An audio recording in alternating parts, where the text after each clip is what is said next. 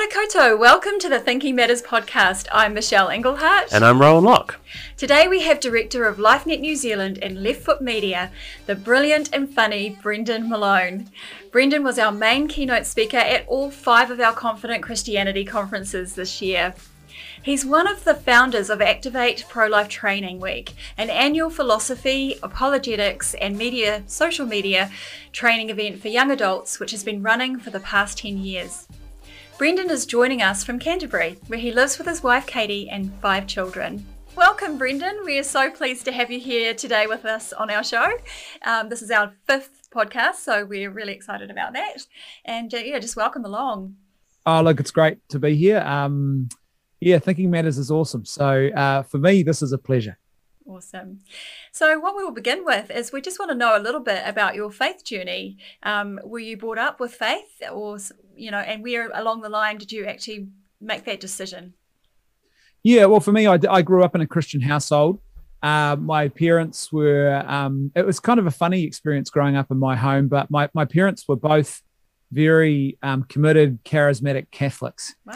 and so what a mix. And so I remember from a very young age having a keen sense of not just the existence of God and not just a home where faith was very real, but also a tangible sense of God's calling and the supernatural and the spiritual dimension to the human existence and to sort of God's order of creation. And from a really, really young age. And I remember there were little incidents, little signposts. I'm so grateful for the way in which God has worked in my life that were just these little indicators of his existence and presence. And I remember as a very young boy actually being at a charismatic prayer meeting and receiving a prophetic scripture from God and then taking it up the front to share. And I was young. I was really like primary school young. And I took it up to share, and they have a little this particular prayer meeting had a little discernment team. So obviously they didn't want anyone taking the microphone and saying any old crazy thing. Yeah. And so, which is very wise. Yes. And so I took it up, sort of, mustered up my courage and walked over to this discernment team. And they said to me, this is amazing. That's the exact same scripture passage as the guy in front of you.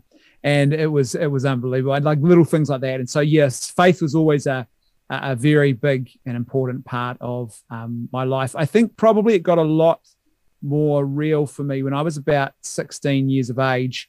3 people, they were older but young people who I really looked up to, who I knew were killed in a car accident. Oh, wow. And I was actually almost in that vehicle with them. And so there was some circumstances that I didn't end up going. It was actually quite, again, I think the hand of God was at work. And that moment, a lot of my friends around me it became this moment of suffering where they sort of began to question the existence of God. For me, I went the other way. And I really thought, man, I've got to get my life sorted out and I've got to just throw myself into God in an even bigger way. And it really hasn't. There's been plenty of mistakes along the way and plenty of slip-ups and all the usual, the frailties and a bit of backsliding and all that sort of stuff along the way. But really, it was that point that was the big moment for me, really, I think. Wow. Yes, it's amazing how a tragedy can push you either way, really. And I guess it's a conscious choice on your own behalf of which way you go. Yeah. With that. It really is. It's so true. Like it's as I said, I saw people who sadly they lost what little faith they had. And I think part of that is a maturity of faith thing for sure. Do you believe in God who is effectively just a Santa Claus who's going to give you everything you want? That's right. Or do you have a much more, I think theologically and scripturally grounded vision of who God is, and he's the God who suffers with us and all that kind of stuff. But for me, I actually got a fright. And I thought, man, if I had have gone to stand before God that day alongside them, would I have been ready? That was my reaction to it. Yeah, might not have been so pretty. That's right. Yes, that's actually really, really powerful. Well, I was going to say that.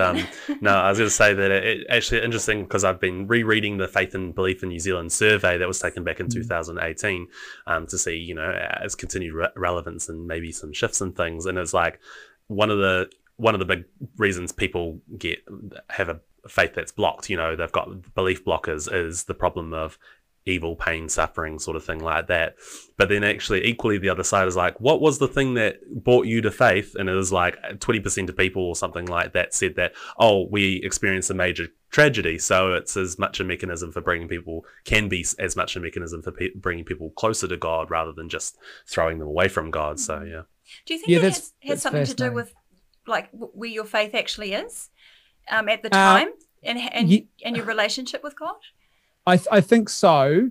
And I think so much what I'm seeing now, particularly as I'm getting older and as a parent with my own children, I realize just how important those establishing years are for formation for children, and what that grounds the human person in, whether they get a good grounding in the faith early on, and also an authentic grounding in the faith that, mum and dad live it themselves. They have a genuine relationship with God that's prayerful, and it's that sort of in the home. So I had that. And then I think also I had a very clear understanding of heaven and hell, right and wrong, final judgment. I understood those things. And that it wasn't like that was that might sound like, I don't know, some sort of weird, crazy Southern Baptist type, are you going to hell today, son, type home. It wasn't at all. But there was, the truth was there. And so I understood the stakes, and we weren't in some Christian Universalist house or some sort of, very therapeutic social club that we called Christianity. It was real. The stakes were real. And so when that moment happened for me when I was about 16, I understood what the stakes, the eternal consequences and what the stakes were at that level as well. Yeah.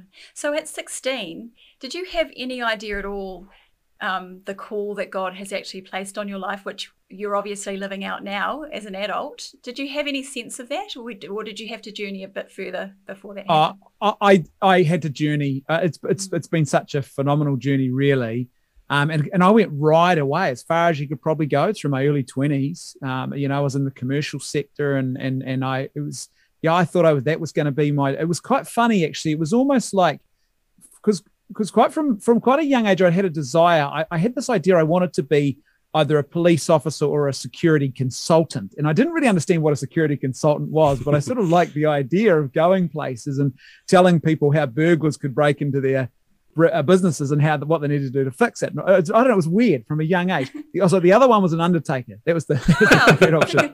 And so I actually ended up in a role where I was an electronic security consultant and I'm working for a big security firm. And the way I ended up in that job was amazing, actually. It was totally phenomenal, the way that door opened. But what happened was, it was almost, I look back now and I was like, God gave me the opportunity. He said, okay, this is what you want. This is what it's like. And what that allowed me to realize was that wasn't my calling. Yeah. It was what I wanted, but it wasn't really my calling. And if I hadn't, I'm the sort of guy, if I hadn't had that experience, I don't think I would have realized and understood the depth of what God was calling me to. So I went right away from the calling, if you like. And then these other doors, again, God brought me back. And when those doors opened, I knew I had to go through them. But one thing I was thinking about this the other day, actually. It's funny you asked this question, because I was thinking about this very thing the other day. And I remember I think I might have even only been 14 or 15 at the time this happened. But I remember having someone pray for me at it was a church event, actually. And there was this word of knowledge. And I don't remember all of it, but I remember some of the key aspects. There was this word that, you would have a calling on your life like David. One of the really important things was that you mustn't run ahead of the horses, though. God is the one who will lead. And that's really what happened in my life. And that God did that calling very clearly did start to unfold, but it really took me a while to realize, oh wow, God really is at work here, and this is His calling, not just me doing things I want to do. It's interesting not running ahead of the horses, because you're such an energetic person and you've got so much going on, which we'll talk about soon. Was it difficult for you not to run ahead of the horses? Constantly, and it still is my battle, and it's only really in the last couple of years that I'm really learning what that means. I think becoming a father was transformative for me in that regard, because I'm still probably far too impatient. I've got an Irishman in me, and an Irishman just tends to fly off the handle. Right, let's have a fight then. And I that sort of, there's that sort of impetus in me. I remember reading some years ago Aristotle. I think it was Aristotle who said, you can't even really begin to do philosophy until you turn 40. And I now know in my mid 40s, I think I understood what he meant. And so it's a lot of that youthful zeal and impatience. And it was, for me, one of the big things is I would often make mistakes. I would be too quick to perhaps in the past, maybe too quick to pass judgment or to open my mouth and, whatever it would come out. But I'm now, a big part of that is recognizing so much of that running ahead of the horses was actually allowing God to do his work in maturing me to be ready for the various moments that came. And that's, I think that was so key to that whole not running ahead of the horses. But it's constant. Another thing that I think, and people probably in this, I'm sure there'll be people who identify with this, you have a calling on your life and you can see perhaps, issues that need addressing. The danger is you want to try and fix all of the issues and you want to take everyone's calling on board, and it's not your calling. You see, just because you see a problem doesn't mean it's your calling to minister into that problem. It's hard when you can see so much that needs to be fixed, and it's just like when you've got sort of that more holistic perspective, obviously, when you get wiser in your years, to not want to just try and fix it all. I was like, why doesn't somebody just come along and fix it all? I think that too. I think it's getting worse too, in a sense. Well, worse. It's getting more, that challenge is more of a threat in a sense, because in many ways there's a lot less workers in the vineyard. Certainly in New Zealand, we're a very aggressively secularized culture, and so those few workers who are in the vineyard and who have really got the faith that we want to try and take on too much because we don't see enough laborers around us. Yeah, definitely. It's quite a challenge now. Yeah, that's probably why there's so much burnout in churches as well. Right. What's the average stay for a youth pastor is like 18 months or something like that in a church, or it's something very short like that. And so we want to do everything, and then we get all burnt out. Yeah, it's interesting that you were talking about, you'd say the wrong thing, etc. And God was obviously training you for now, because we live in quite a volatile sort of culture at the moment with regard to what we speak. And your ministry that you do now is obviously all about talking and discussing about some pretty, what some people would say controversial topics. And so it obviously was God training you for that. So that brings us to your ministries, because you've got several things going on. Would you like to share some of what you do to our listeners? Well, really, I guess, how would I describe it? I say now I am... I believe my calling is to be a cultural missionary. So that is to speak into a culture that is it's not really in decline, it's collapsed, I think, in the West. And it's to take the truth of the Christian culture, that goodness, truth, and beauty with Christ at the head, and try and propose as often and as many ways as possible, and to speak into where there might be big errors and propose, goodness and truth. And hopefully win converts. And what that means is that even if people don't necessarily embrace Christianity until some point further down the track, initially they might say, hey, you know what, I think there's something true about the way that that particular idea sounds, about morality or whatever, pick an issue, And so that's really a big part of my work in this. A lot of this has been in the bioethics space, so that really the pro-life issues, so abortion and euthanasia and human sexuality and like you say, a lot of people would say very controversial issues. For me, it's like they're just issues. It's part of the human experience. But probably because I've been in this space so long, I take that for granted. But yeah, there's no doubt they certainly can evoke some very strong reactions in people. That's for sure. Yeah, definitely. And then I also.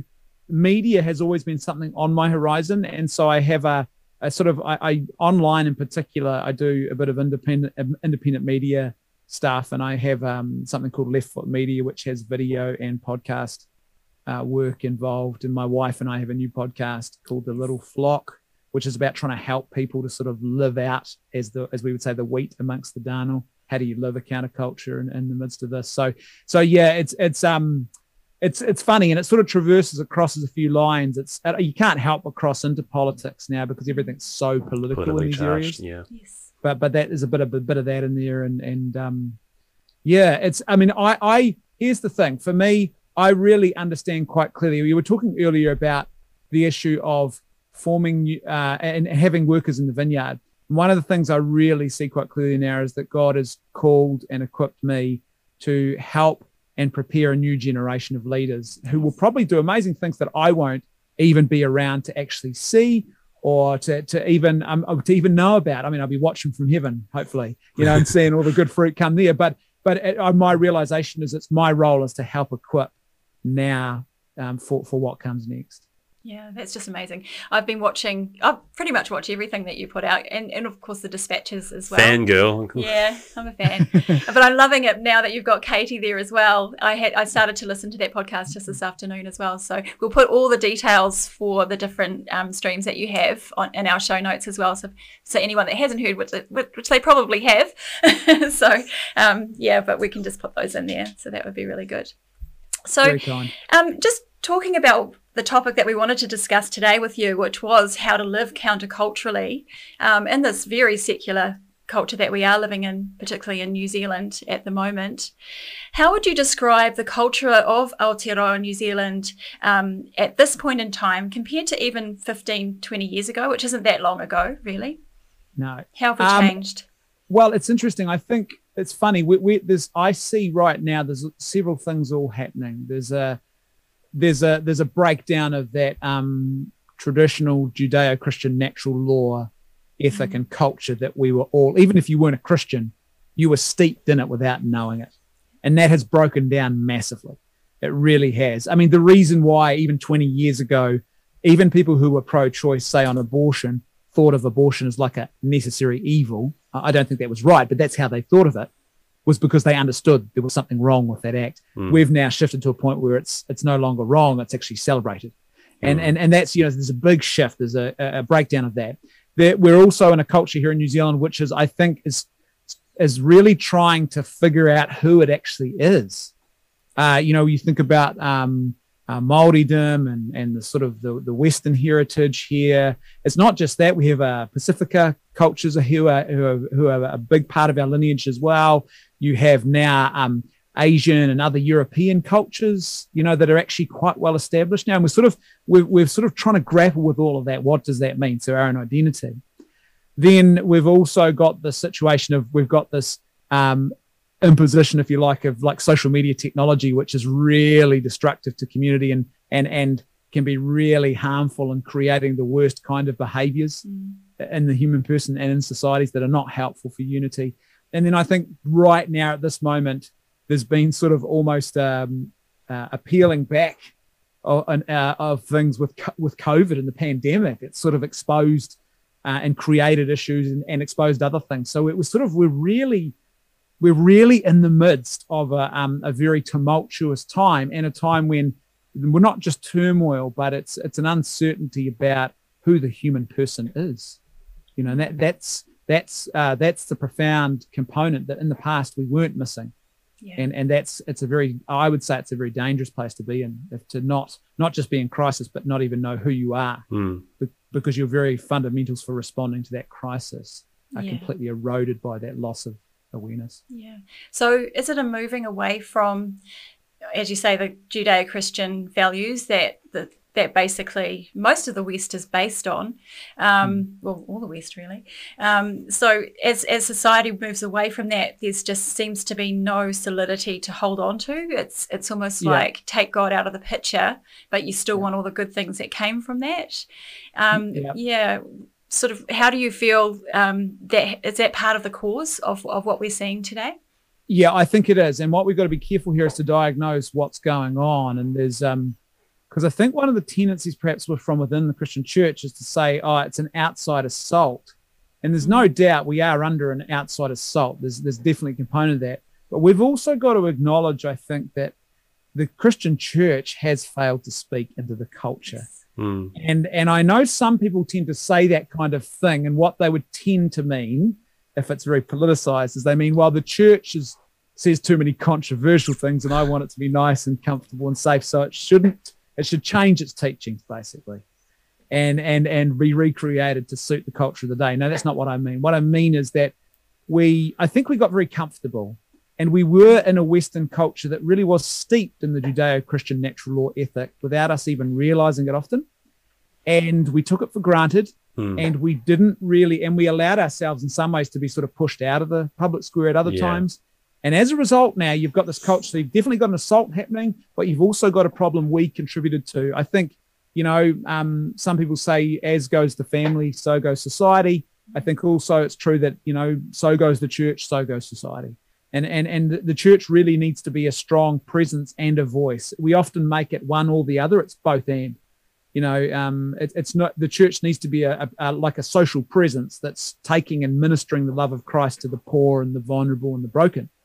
It also needs to be the voice of Christ. Yeah. And that means speaking truth and proposing truth and countering serious errors when they arise. And I think that whole presence of the church is broken down in both arenas, actually, both the social component and that voice of truth. And so we're really, as a result now, people, it's just amazing. Even you think about something like the Christmas story, which is so essential, actually. To who we're recording this. We're about to go into the Christmas period. Yeah.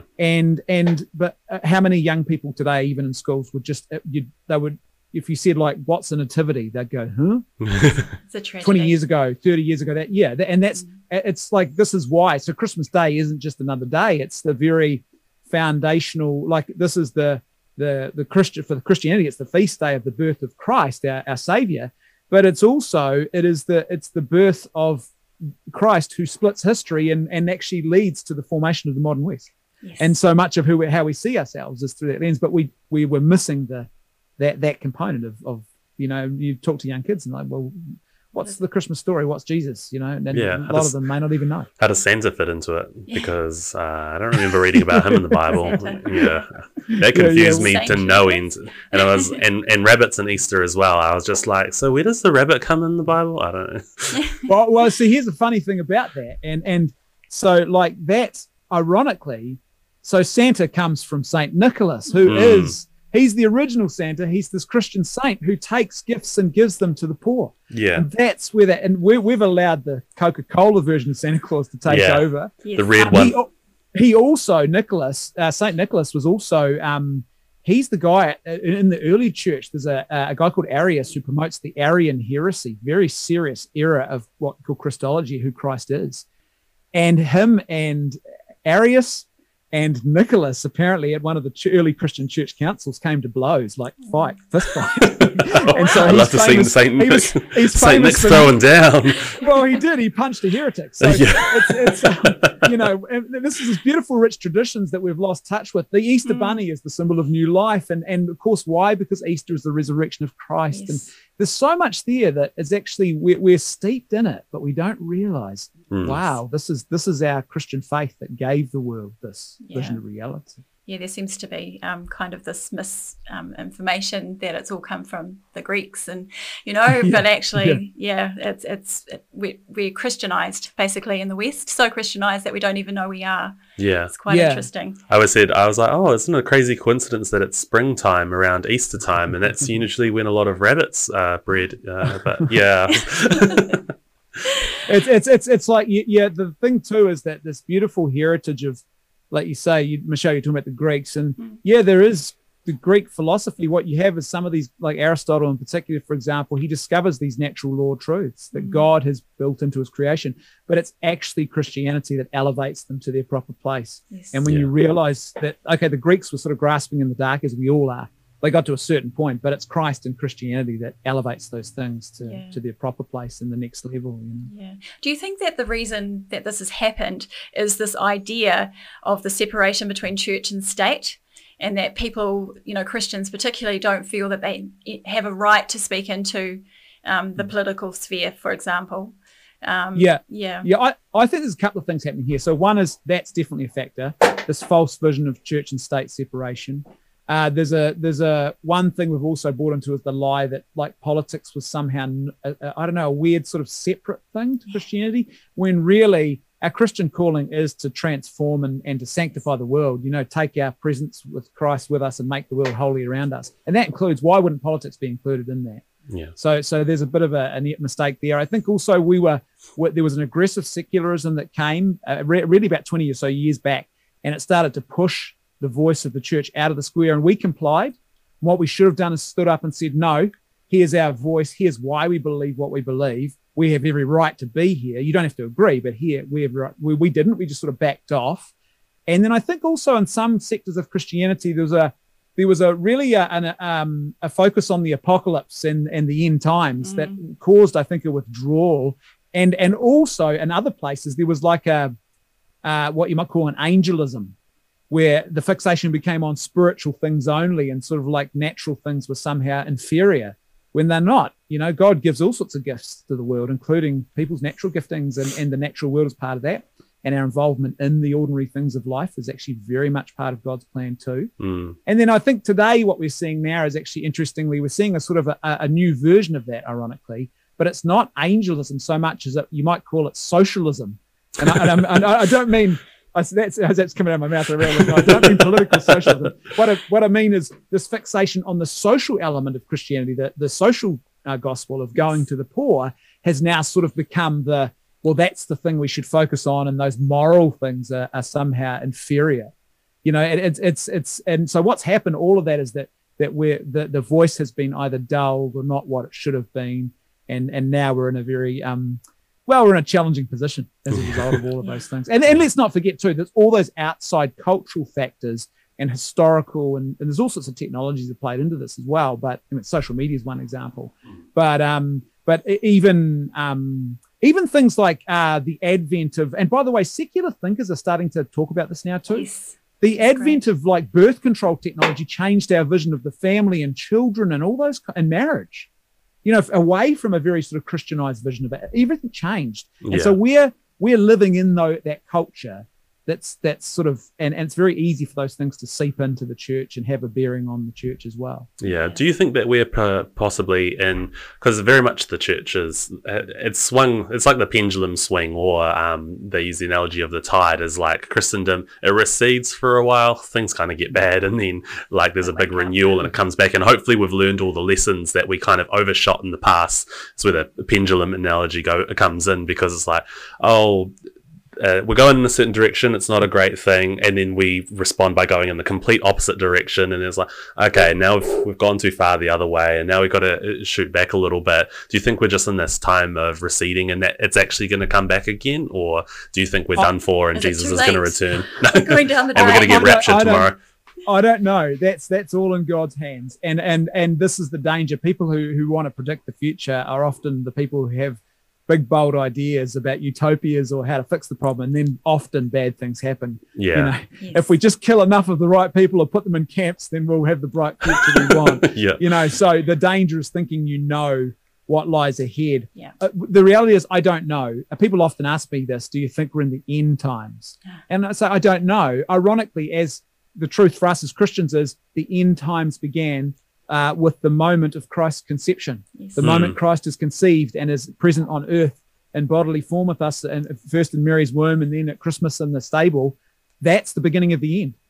That is the beginning of the end, and we often forget that. So we've been in the end times for 2,000 years. Yeah, and we don't know what that final point will be. I think though the reality of history is it is a sort of a rise and a collapse, The pendulum often gets talked about. I don't agree with that. I'll tell you what, I used to think like that, but I tell you why I don't agree with that now is because one thing, it implies that the middle ground might be the truth, right.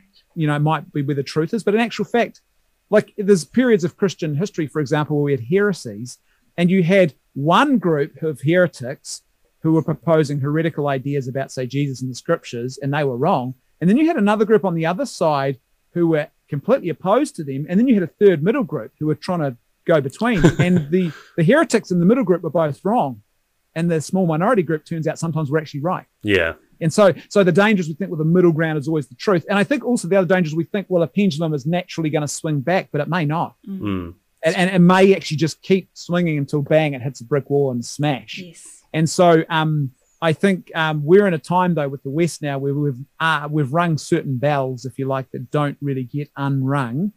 And it really, in some ways, COVID is a bit of a warning shot, really, I think, of what happens when an outside crisis affects a culture like that. Yeah. But imagine if it was something even worse. COVID's actually relatively mild compared to what it could have been. Or imagine a major world war or a major economic crash that was extremely serious that we couldn't easily recover from. you realize at that point, gosh, that could be the thing that pulls the whole house of cards down. Alien invasion. Alien invasion. Alien invasion. That'll throw a lot of people off. So my theology doesn't take this into account. I'm ready. Take me to your overlord. Yeah, take me to your leader. A little bit of revelation in there. Yeah, it would be okay if the leader was Elon Musk, but Well, here's the thing though, maybe Musk is the alien. The thing is, like you talk about revelations there, Michelle. Like this is the beautiful thing about the Christian liturgical cycle and calendar, which starts for us every year with the high point is the Easter and the cross and the resurrection, and then we go through this journey. And right now we're about to start Advent, the 4 weeks before Christmas starts. And Advent isn't just about a preparation and pointing us towards the feast of Christmas when we celebrate the birth of our Savior and sort of a time of preparation for that. It's also traditionally in the Christian church, it has been a reminder of and a recognition of preparation for the end of all time. So, when Christ will return again. So this is Christ coming to earth. We remember at Christmas time in that feast, but when Christ comes in again, and so it's so important. We should always be thinking about this, I think, and even in our own lives in a small way, there is a mini judgment that comes. We all will die, and we should all be prepared for that end times. What? I'm not going to die. What are you talking about? If I die, it'll be on my own terms, Brendan. Elon Musk, you'll be plugged into a wall socket. Yeah, I'll be plugged into a socket somewhere. Oh my gosh, we'll be here at Thinking Matters and there'll be a jar and there's Rob floating in it. Oh, brilliant. Although I'm older than him, so it'll be me first. That's sad. So, I was thinking about this because it seems to be that quite often, whenever there is, particularly in the West, whenever there is sort of tragedies and that affect a mass of people, it's almost like we then start saying, it's end times. But for some countries and some sort of societies out there that haven't got that Judeo-Christian sort of moral laws and things, they live really in awful situations the whole of their lives. So we sort of forget that actually in the West, it's not the whole world. There's actually a whole globe of countries and people that aren't living with the blessing that we've managed to inherit because of the foundations of the West, really. And I think and that should be a call to us too, to say, well, how do we take the gospel? Because this is, I think, another area we've broken down a bit. There's sort of almost like a false ecumenism and a false interreligious dialogue where I remember reading a funny article about 11 years ago, and it was a group of Muslim scholars. And they were saying, we've actually stopped turning up to a lot of interfaith dialogues with Christians, because what happens is we turn up and we're ready to actually do battle about what we believe. And all they do is spend all the time apologizing for being Christians and talking about how great Islam is. And they're like, we don't want that. We want you to tell us what you actually believe. And so we can have the dialogue and the debate on these issues. And so I think that, that call that should be present is often not, but like Michelle, that we see those other nations, it should be like, well, how do we take the gospel to them? How do we give them the goodness of Christ? And I think a part of the reason why that has collapsed is these ideologies in the West at the moment around, imperialism, colonialism, and we think, oh no, we better not spread the gospel because that might be colonialism. It's like, well, it's the kind of spiritual colonialism you actually do want, It is. Yeah, definitely. Yeah, that's the wrong kind of apologetics, apologizing for your faith. That's that's why we exist, so we can sort of help, expose people to be able to actually defend their faith with other faiths. Awesome. It's really important. This is a critical moment for the world, really, and particularly the West. And you've talked about us being a city on the hill. What does that actually mean? How do we become a city on the hill in the current culture that we're living in? Well, I think really so much of it is about going back to the fundamentals. And I think also recognizing, that call to be salt and light is so, so essential to who we are. And it's an interesting thing. There's a couple of competing schools of thought out there, if you like, around these sorts of questions. How should the church respond? And I think it's sort of both and often, not either or. And so some people say, well, we just have to present this beautiful vision and people will want to be part of it. And so we don't sort of speak up as much. Others say, we got to get out there and fight the fight in the arena. And I'm always like, well, it's both and.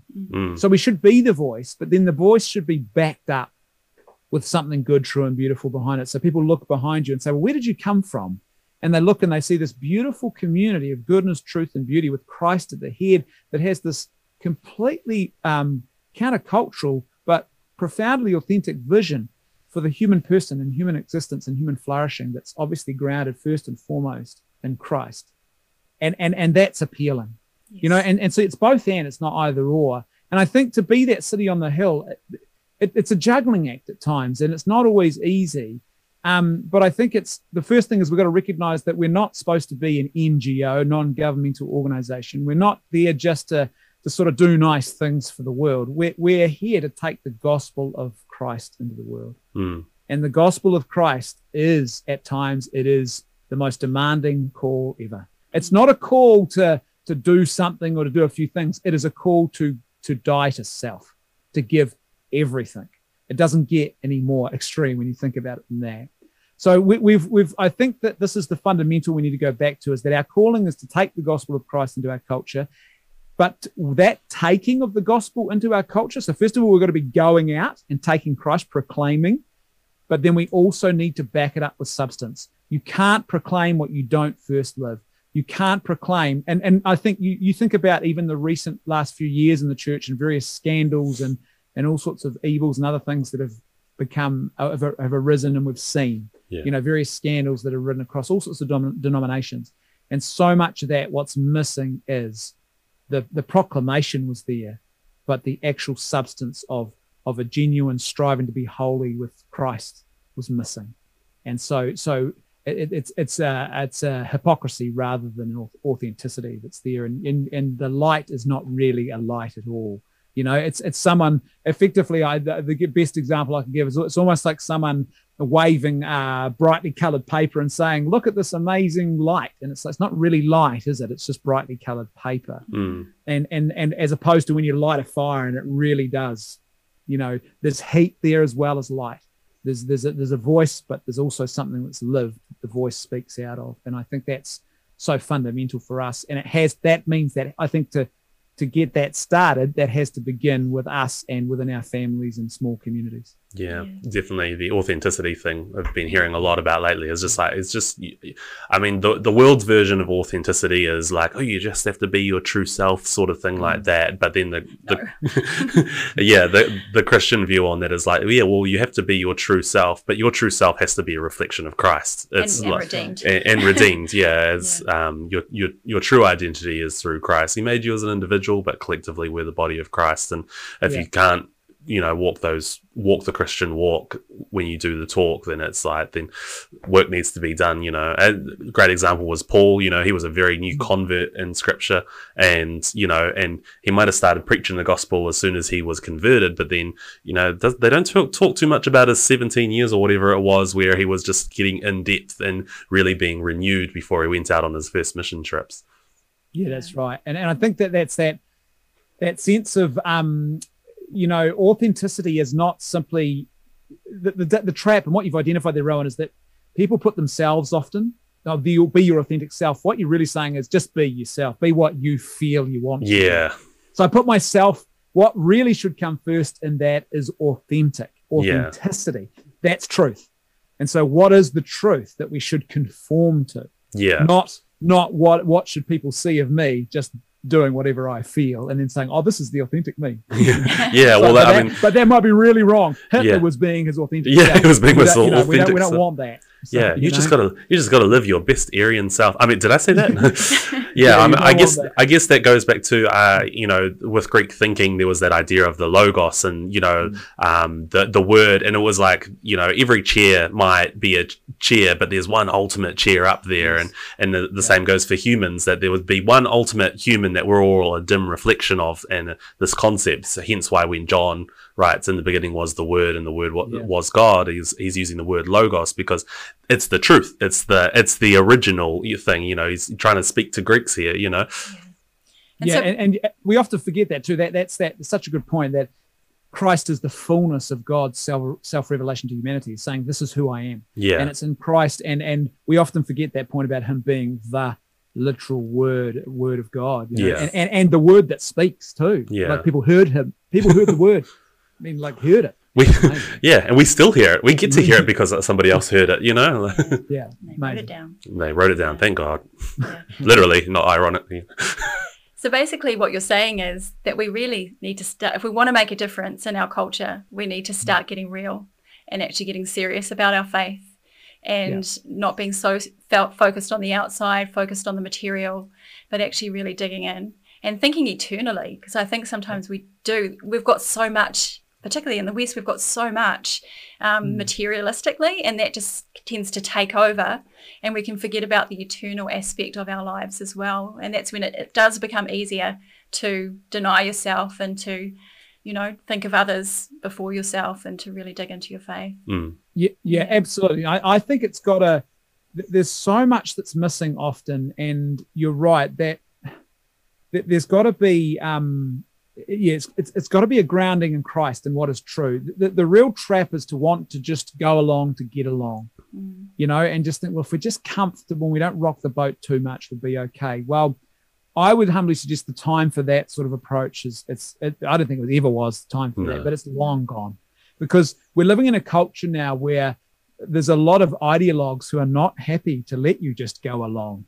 They want you to convert to their gospel and to their doctrines. So to avoid that, you've got to know, well, what are we? Who are we? What are we called to be? And it's got to be lived, I think, too. And it can't just be a belief in Christ that is simply what you might call Sunday Christianity, where you turn up on a Sunday, go through set emotions, no matter how impressive and loving and awesome that might be, and then you go home and the rest of your 9 to 5, Monday to Saturday, just doesn't really look any different. You know, there should be something about Christianity that really our lives are steeped in, and then that will have a bearing on, I think, our ability to actually influence the world around us if we look and smell different.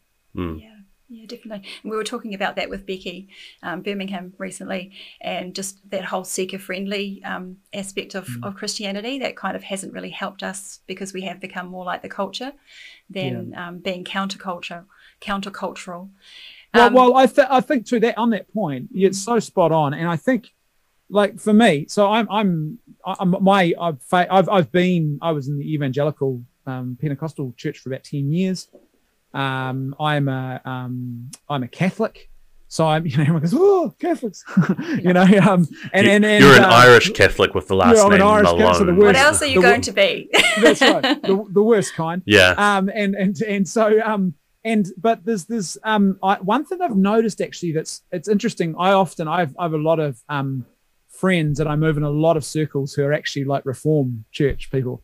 And it seems to me that often now that in the current crisis, in the current culture, that ironically, Reformed and Catholic Christians have a lot more in common than ever before. But one of the things I think that's really important is the richness of those authentic traditions of Christianity that we sort of cling to, that actually allow us to be countercultural. I talked about like the liturgical calendar of the Christian church. It's a way, I often describe it like this, it's a way of living in the world but not of the world. You know, you follow the calendar, but you have your own calendar as well that's all centered around Christ and the important milestones of his journey. And it's things like that. They're so very real and simple, but so countercultural and so transformative. Even the idea of a Christian family stopping to pray together each day in silence, or sitting around a meal table together. I mean, that's norm. This is sort of Christian culture in a sense, but outside of the church, a lot of people have lost even just the ability to find a moment of peace in their day. Yeah. Let alone a moment of peace with Christ. Yeah, well, isn't it, it's that book by Ian Grant, Fathers Who Dare Wins, because they obviously do a lot on, you know, family, and just talking about how important tradition actually is like, it doesn't actually matter necessarily what traditions, But as long as traditions exist in your family, and the tradition can be a daily one, like sitting down to share a meal, could be a weekly one, going to church, or my wife's family, they used to always go to church, and then they used to always go to Planet Hollywood restaurant afterwards, and it was like a really incredible tradition, and it's like so memorable. It just implanted something really powerful. And then annual traditions, and obviously societies wanted to try and get rid of all of those ones, and so it's even amongst Christians, they've started to feel those traditions sort of whipped out from underneath them. And Ian Grant just talks about how important that is for bringing up well-rounded, the next generation is well-rounded, feeling secure, knowing that there are these sort of solid waypoints in their life that, they're always going to be there. You can always rely on them. And then that just gives a platform to live a more authentic life off of. Well, you know what else they do? They actually build community, an authentic community, because you have they're like touchstones that you all know and you all share together. And you know what? In this time of COVID and the pandemic, you realize just how important those Christian communal traditions and shared feasts and celebrations are. So just recently in the Christian calendar, we had the Feast of Christ the King. I mean, what a more, a more important feast. I want to be on that feast. Well, I tell you, and this is a feast too. So this is a feast that's actually shared across a lot of Christian denominations. There's lots of even different Protestant Christian denominations who have it as well. And so it's almost a universal one. And in the Catholic calendar, it is literally Christ the King is the final Sunday of the liturgical year. Then you start Advent the next Sunday. And so the way you end the liturgical year is Christ is King. And it's a reminder that he is King and he will be King for eternity and he will reign supreme when he returns again. Yeah. And so but what happens is that's a feast day. We celebrate it. Our kids they get ice creams and, it's like, Christ the King, yes. But there's something about that you have a whole Christian community, a group of Christians around that celebration. And it's not just that they have community forming around it, but it's also their identity is very much grounded in, Christ is our King. We are his loyal, faithful subjects. What does that mean? It's quite profound how those traditions really do matter. Yeah, absolutely definitely. True. And I think that's one of the things about the more traditional churches is that they have these beautiful liturgies, and it's just a cause for people to come together and really focus in on Jesus and on what he's done for us. So I think there's I wonder if it's partly driven by social media, but there's also almost a renaissance of that sort of following Advent, for example. I'd never heard of it actually. And then, over the last couple of years, things kept popping up on my newsfeed, and I was like, oh, wow, this is amazing, and started taking part in it. And so there's an absolute, there's something so special about it. And I think one of those things is it actually slows you down. You actually stop in all the busyness of our lives right now. We stop, we focus on Christ as a family or, as a community. And I think that's so important. And that's one of the blessings of it. Look, it's huge. And it's funny you should mention Advent, because right now with my men's group in my church, we've started gathering together our weekly meetings. And for the next 4 weeks leading up to Christmas, we gather together to pray and reflect on Advent themed scriptures and issues. And so it's what happens is, and even in our family home as well, our Christmas tree goes up on the first Sunday of Advent. That's because that's traditionally when you're supposed to put it up. For those who are already playing the Mariah Carey, the 1st of November? You're all heretics. Don't tell my sister she's put it up. She put it up in October. We're always 1st of November. We might have to change it. I know, and people I know have got it up in September. You're like, what are you doing? And so first of all, putting up the Christmas tree is a bit of a tradition in our house. And then we also have this little board we made when the kids were really, really young. And I got this like one of those felt notice boards, pin boards, cork notice boards. And it's sort of a slight, about yay big. And what I did was we started this when our eldest daughter was just a baby, actually. And I got one of those little Good News Bible stencils of Mary and Joseph and the donkey and sort of did my best to copy it. That's right in the middle of this cork board with a black vivid marker. And then we've got these little Christmas trees with a number on them. And we start each night when we say our family prayers in Advent leading up to Christmas. One of the kids gets to add another tree and we say a little prayer for something. And then by the time we get to the middle, bang, we've arrived at, Jesus, Mary and Joseph. And so, cool. So for our family, it's like, it's a time of preparation. It's not just, oh man, Christmas is here. Oh, we've got the kids, we've got the pudding. It's like stress. Yeah, and it's been this moment. And now what we're getting to now in our family is, well, hold on, why do we need so many presents for our kids? Why don't we strip that back now and actually, again, really, really focus it in on what it is, which is the celebration of the birth of Christ. Yeah. And it's but that's always been what it's about. And it's that drawing aside. It's funny, Michelle, you should say social media, because I've noticed actually, and across all of my friends, whether they're Protestant, Catholic, or whatever, there's been a real resurgence now in people actually participating in Lent in the lead up to Easter as well. I've seen a lot of that, and it's fascinating. People, evangelical friends of mine who would have probably 20 years ago would have gone, "What's Lent?" Who are now like, "What are you doing for Lent?" It's really social media. What are you giving up? What are you giving up? Yeah, well, I think there's been a great realization of just the absolute excess that we have in the West, especially amongst Christians who actually, who actually have some perspective on, like, actually this is all it, and realizing, we've got access to all the information we could possibly ever want. There's nothing, we live better now than the King of France at nearly any point in human history, so to be able to go, it's just like, no, I really need to sort of deprive myself of these and really remember what's important, and frankly, I think that makes all those other things actually enjoyable, Yeah. It's so true. Well, and it leaves room for Christ, really, because it's those little denials, like fasting is a long-standing Christian aesthetic practice. All Christians have known and should be doing regular fasting. That's across all the always been. Everyone goes, what? Yeah. What? I wasn't looking at anybody. Yeah. Well, that scripture always tripped me up. It says, when you fast. I'm like, when? It's not if. When do you fast? Yeah.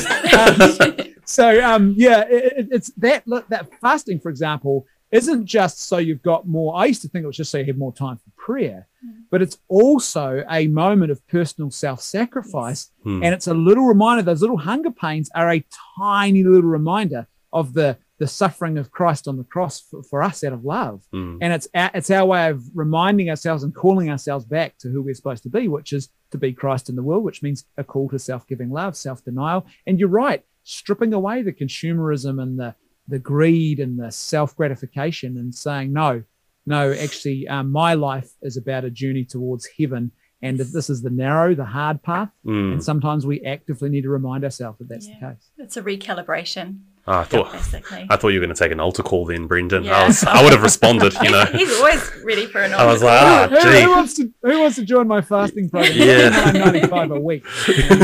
Does intermittent fasting count? Yeah. What am I paying for? Just inspiration. Just inspiration, yeah. Not for food. It's excellent. I've really enjoyed this conversation. It's been pretty amazing. And just love spending time with you. You've just got so much knowledge.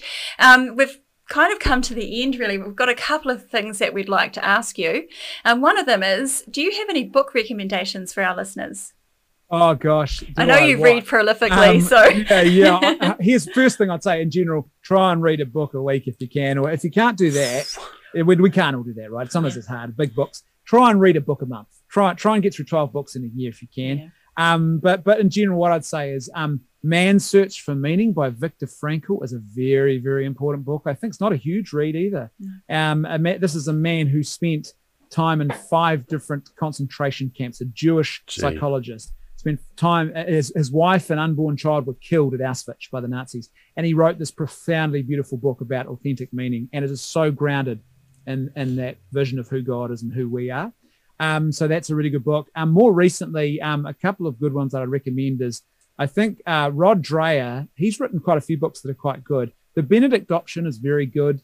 And also Live Not by Lies, which is his latest book. And they give, I think, very practical insights into the culture we're living in and how we can really live a good counterculture of authentic faith within that. And then I think on top of that, I would say read the classics. Now, if you're someone who struggles and says, I don't have time to read, how do I do that? I'm so busy. You probably walk, you probably catch buses, you probably drive. Get yourself a subscription to Audible and do it that way. I'm serious. You'll discover you can actually read a lot more. And so we have a lot of downtime often that we could be forming ourselves. Could be utilising it in something. Yeah. And get into the... Well, yeah, exactly. I often do that. I Saturday morning, lawn work or whatever, I spend a couple of hours and I chew through chapters just as I'm mowing the lawns. I think also read the classics too. They are, so many of them are steeped in a bygone era where Christianity was, people just lived and breathed Christian thought. And you know, whether it's someone like Dante in his Inferno, or Corrie ten Boom, you know, telling her story, or Brother Andrew God's Smuggler, these books are just steeped in a different sort of vision of reality that's authentic. And so those classics I think they elevate us upwards as well. Yeah, totally agree. Those are great recommendations. We'll put those in the show notes as well. Yeah. And finally, do you have a word of encouragement that you would like to share with our listeners today?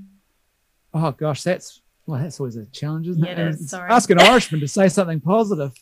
Well, at least we're not all dead. Yeah. None of us died in the potato famine, you know. Yeah, that's right, yeah. You're not as ugly as you were the other day. Happy birthday. No, I would say a word of encouragement is look, just cling to Christ, first and foremost.